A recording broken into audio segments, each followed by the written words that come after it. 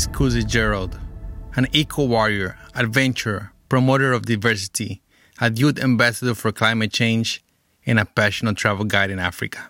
We talk about the challenge that people don't necessarily see the benefit of conservation and the ways we can adapt to the changing climate, turning challenges into opportunity, such as Kuzi is doing working on food security. We talk about how he crossed Uganda on foot, learning about conservation methods and his dream to have people in Uganda plant 5 million trees by 2030. And he reveals the connection between Uganda and Orlando. Kuzi then leaves with an inspiring message of teaching the young about literally taking care of the earth by taking care of our soil, the terra, la tierra. Stay tuned. I think you'll like this episode. And if you could, can you please share with a friend? This is how we're going to grow our podcast. I really appreciate it, and I hope you enjoy it. Hello, Kuzi. How are you doing? I'm fine, thank you. How are you? I'm doing really good. Thank you so much for taking the time to talk to us. So you are in Uganda right now, correct? Yes, I'm in Uganda, in the southwestern part of Uganda. That's awesome. Before we start, I would like to see if you can share with us a prayer or a meditation, something for us to ground and to create that connection to the earth.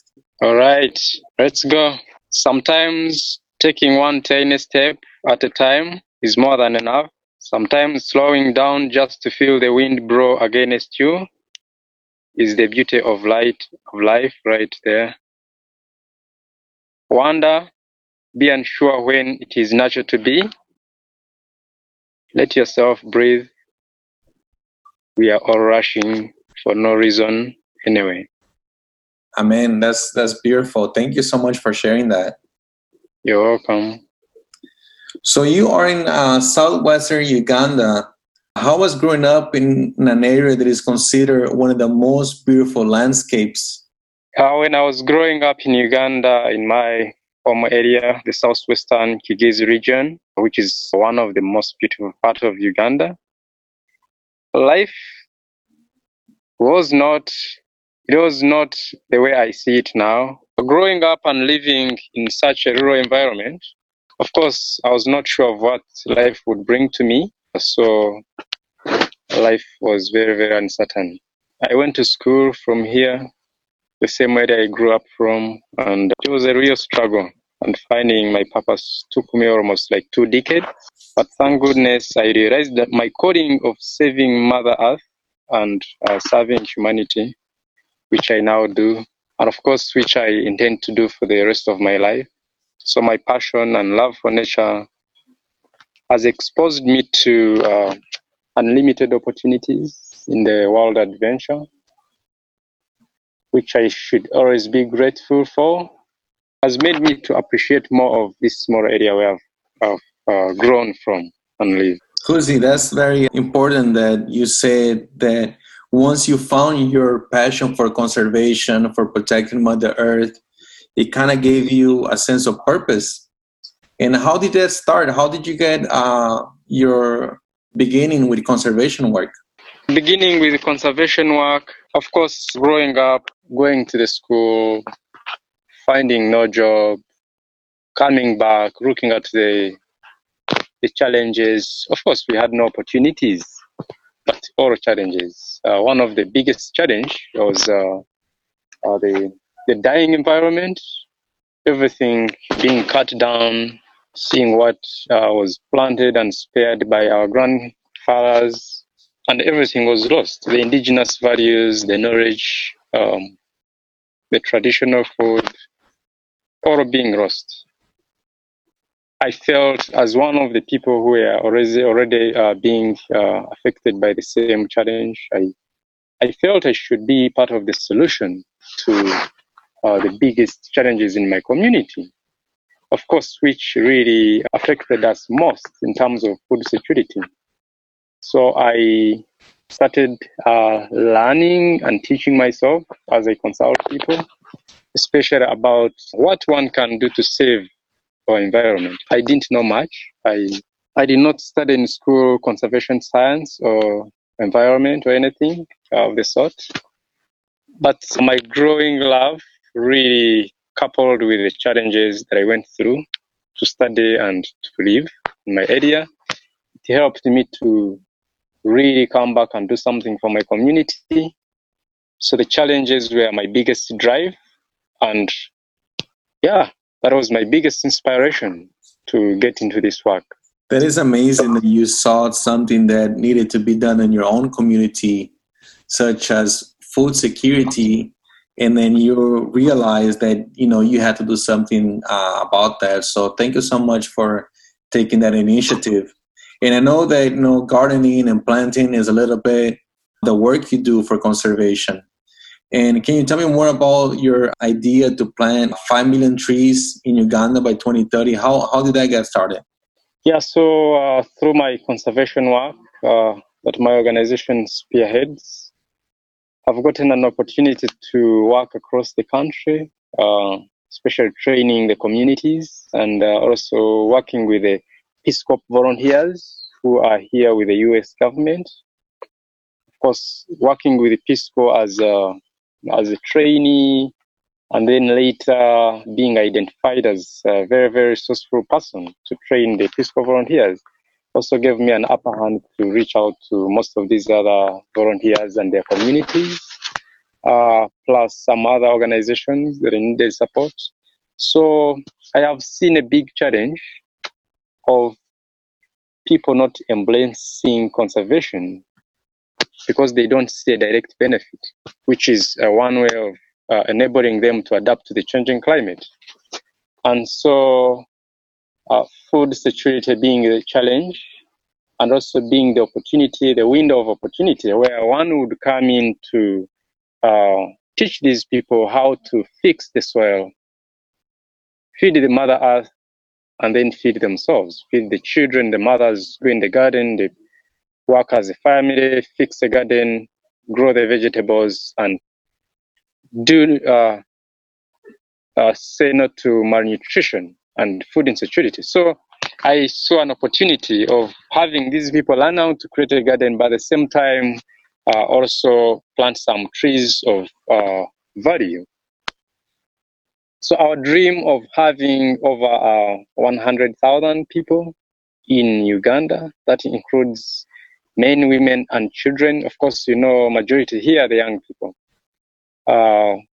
At least would teach them how to grow the vegetables, and then also they learn how they can grow some other fruit trees, because nutrition is not just about vegetables, it's fruits and vegetables, plus some other trees of medicinal value. So each of the 100,000 people, if they can plant 50 trees, then by 2030 we shall have 5 million trees planted.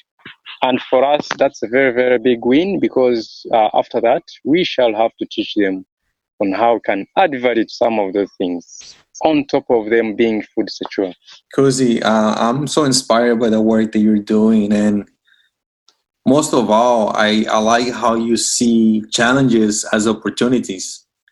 I feel that many people will see a challenge and get discouraged, but you look at a challenge and you find something that needs to be done. And I think that's something that a lot of people can learn and appreciate that from you.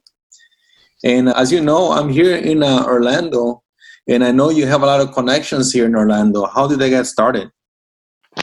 Yeah, so here we have an organization. It's a chapter of Ideas for Us.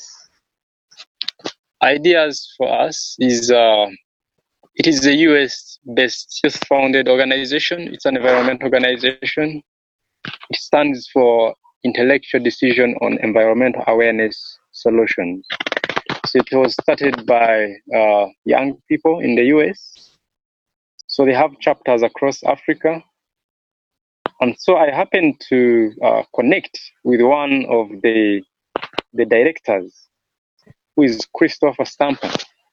And then I also got to receive a call from one of the founding members, the Uganda chapter.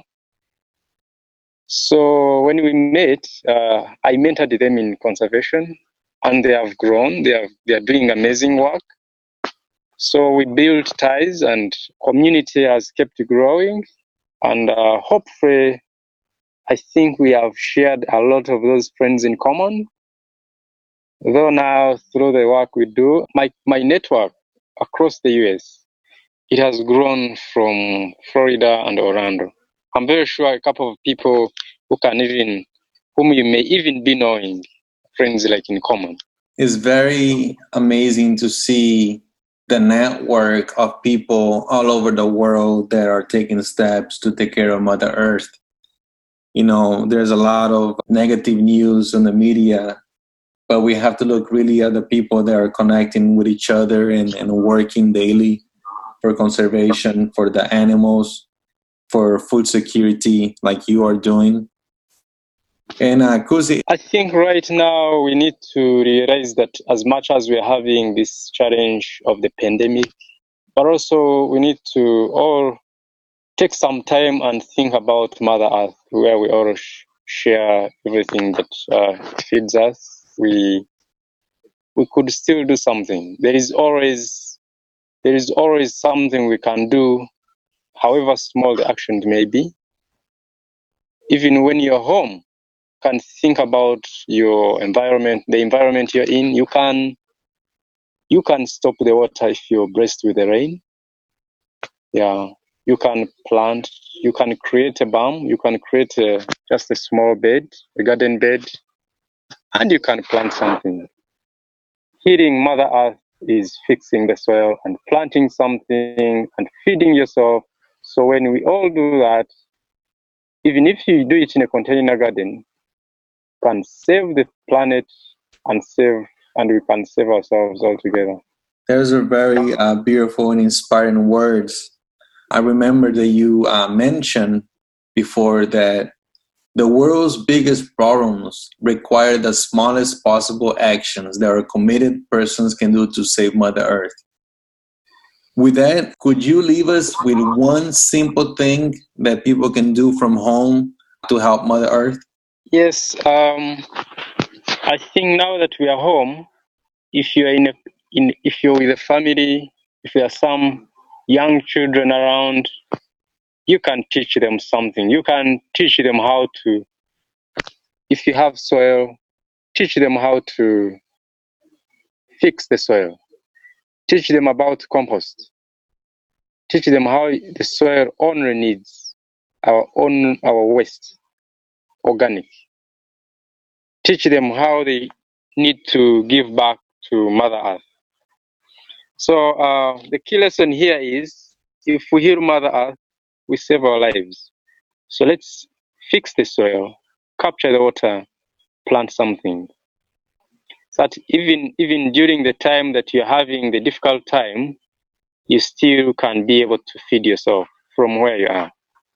Thank you so much, Kuzi, for those words. And I agree with you 100%. We need to teach the next generation of the earth how to plant, how to have that connection with the well-being of our planet. And I thank you so much for taking the time to talk to us.